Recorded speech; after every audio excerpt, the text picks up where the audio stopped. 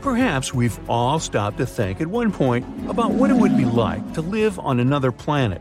I know I've had days like that. Gotta get away. And maybe even interact with other types of creatures that already live somewhere else in space. These days, such ideas sound more like something from a science fiction book. But in the future, permanently changing your address to another planet might turn out to be mandatory. Think of the stars in our solar system as a battery. Billions of years from now, its energy will be gone. Without its light and warmth, life on Earth can't exist. When you think about it this way, we have to hope that future humans will have found some other place to live by then. Thankfully, there's good news. Recently, scientists at NASA have announced that they have found a new planet that might be able to support life. They call it TOI 700e. E is roughly the same size as Earth, and it's located in a region of space where scientists think water could exist in its liquid form, which is crucial for the development of life. This planet is not the only one, though. Close to it, there's another promising planet which they call TOI 700d, but this one is further away from its star. Because of the distance from the main source of light, Planet D lies in a special area called the Conservative Habitable Zone. In simple terms, scientists aren't sure whether life might exist on this one, but they don't exclude such a possibility. Planet E is in the optimistic zone, which means that it's possible that it has water and even an atmosphere. Hey, at least we have some options. The two planets are in a solar system that's only 100 light-years away from Earth, which is considered pretty close in space terms. NASA found these planets by watching the light from the star and measuring how it moves when a planet passes in front of the star. This is the first time that NASA has found a solar system with multiple planets that could have life. So far, scientists have found over 5,000 exoplanets, and they think there could be at least 10,000 more.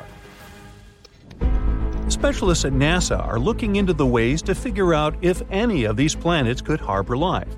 But they also say we might find forms of life we don't expect to see, and that we should be open to other possibilities.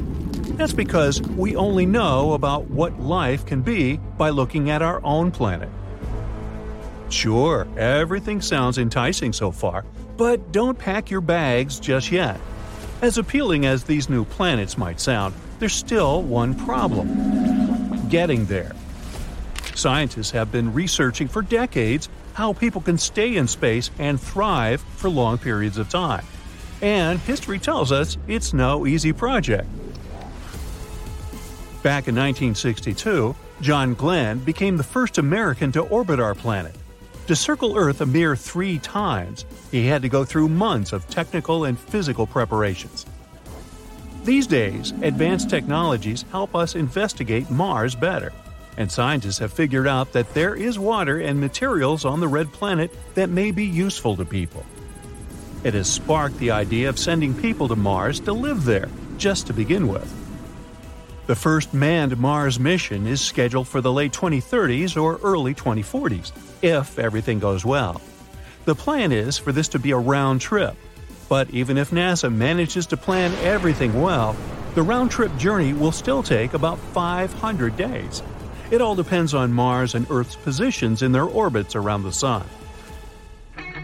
One of the biggest problems with living on Mars is gravity.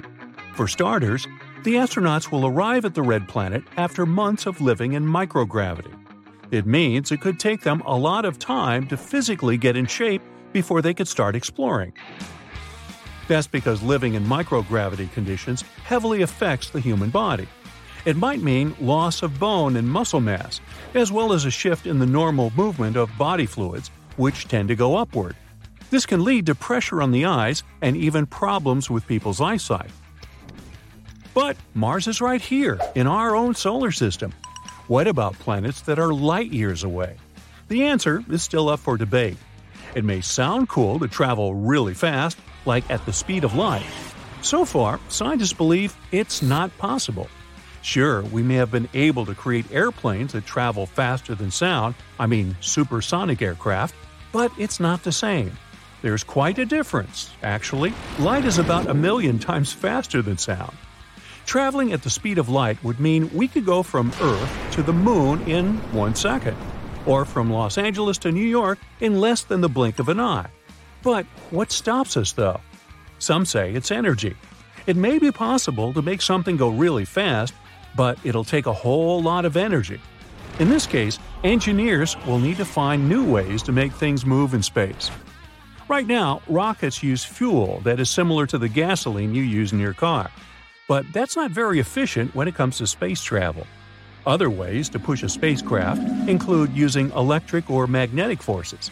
One promising idea is using a solar sail, which is like a large thin sheet of plastic that can be pushed through space by sunlight. Some spacecraft have already used solar sails, and scientists think they could go up to about 10% of the speed of light.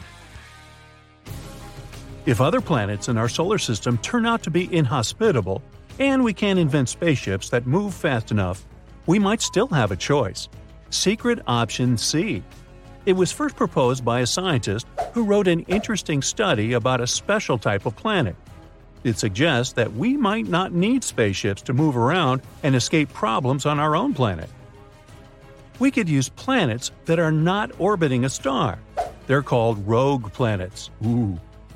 Instead of gravitating toward a star, these lonesome space objects simply drift alone through space, doing their own thing. Think about it this way. Moving to Mars is like moving to an already furnished house. Regardless of how nice it would be, you would still have to adapt to it. You'd have to get used to how much light gets in through the windows every day, and to climbing up and down the stairs to get to the living room. Moving to a rogue planet means we'd start from scratch, building our own house from the ground up, perfectly adapted to our needs. Free-floating planets are usually seen as cold, dark, and not suitable for life. But if they have underground resources, they can be useful. They offer a constant surface gravity, a lot of space, and resources. They can also provide water and protection from space radiation. If we become an advanced enough civilization, we might be able to control the planet and even create new types of energy. So the next question would be where we could find such a rogue planet. It's hard to know how many of these there are in the universe, but scientists have found a bunch of them in one region of the Milky Way galaxy. Some rogue planets have been kicked out of their own solar systems because they were bad. No, not really. It was because of gravity, while others might have formed on their own. Either way, we don't want rogue planets to get too close either, at least not in the near future. The chances of a rogue planet entering our solar system are extremely low. But if it did, it could mess things up for us. Depending on its size, a rogue space object might divert other planets off of their course around the Sun, which could alter their exposure to light and warmth. And if it crashes into the Earth, well then, that would be a bad thing too.